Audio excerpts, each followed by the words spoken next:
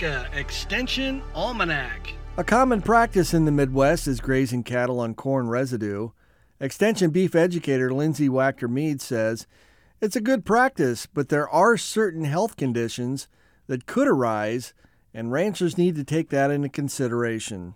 The first one that I discuss is acidosis. So we know that acidosis is defined as basically a grain overload. If the cattle are out on the cornstalks specifically, that would be if we have too much dropped corn that's out there. But what happens is really a change in the way that the microbes digest, the rumen microbes digest that corn.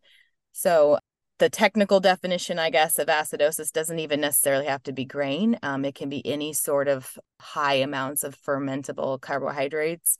So even like when I'm reading through some of my research on writing this, there were some authors that were discussing issues of acidosis in feeding bakery products, to cattle. So it's just anything with high carbohydrates that the body's trying to digest. So when they eat that, specifically in this case, the corn, those rumen microbes will start to ferment the carbohydrate that's found in the corn. And what that does is it leads to this increase in a product called lactate. And lactate can do a lot of negative things to an animal. When the lactate production increases more than can be absorbed, then that rumen pH, so just the acidic or the basic amount that the rumen is at, will actually drop down below a normal range. And so normal range of a rumen, it is an acidic environment. So it's normally around 5.6 to 6.9 pH. But when the lactate production increases from those microbes digesting it, it will actually drop down to 5.2 or below. And so that would be the clinical definition of acidosis, is when the pH is below that 5.2.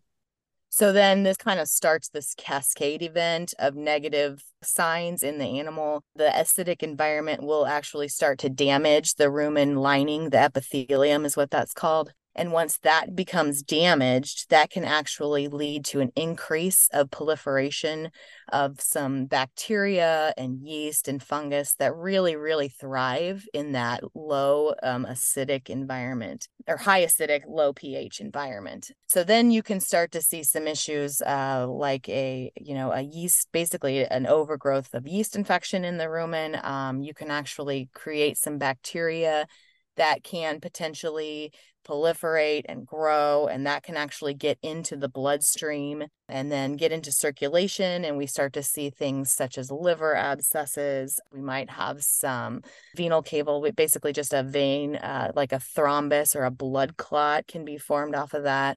But all of this damage will definitely affect the blood volume, and which also talks about hydration of the animal. So there's a difference in the way that the animal stays hydrated and where the water kind of goes back and forth across the bloodstream from the rumen, and it will actually lead to dehydration. So you start to see clinical signs, like you'll notice diarrhea, they'll be dehydrated, sunk eyes, really depressed, probably go off of feed. The other part of it is that it can actually, because it's affecting the blood volume and the way that we have blood flow to exterior extremities, so such as your feet, that's where you start to see that laminitis, because it will actually start some change in the blood vessel makeup that goes down to the hoof wall. And so then that's when we start to see those cattle that are really sore, long-term effects such as abortions also, because if we're thinking about the uterus being a big organ that needs a lot of blood flow, if we are not getting enough blood flow to that uterus, then that will start to lead to issues with just keeping a pregnancy. And so you will start to see some secondary long-term consequences such as abortions and laminitis. Today's Almanac was a portion taken from a recent Beef Watch podcast. To hear the entire interview, go to beef.unl.edu or download from Apple Podcasts. For Nebraska Extension Almanac, I'm Brad Mills.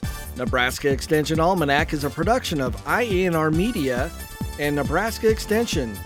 For more information on how your university is serving Nebraskans, go to extension.unl.edu.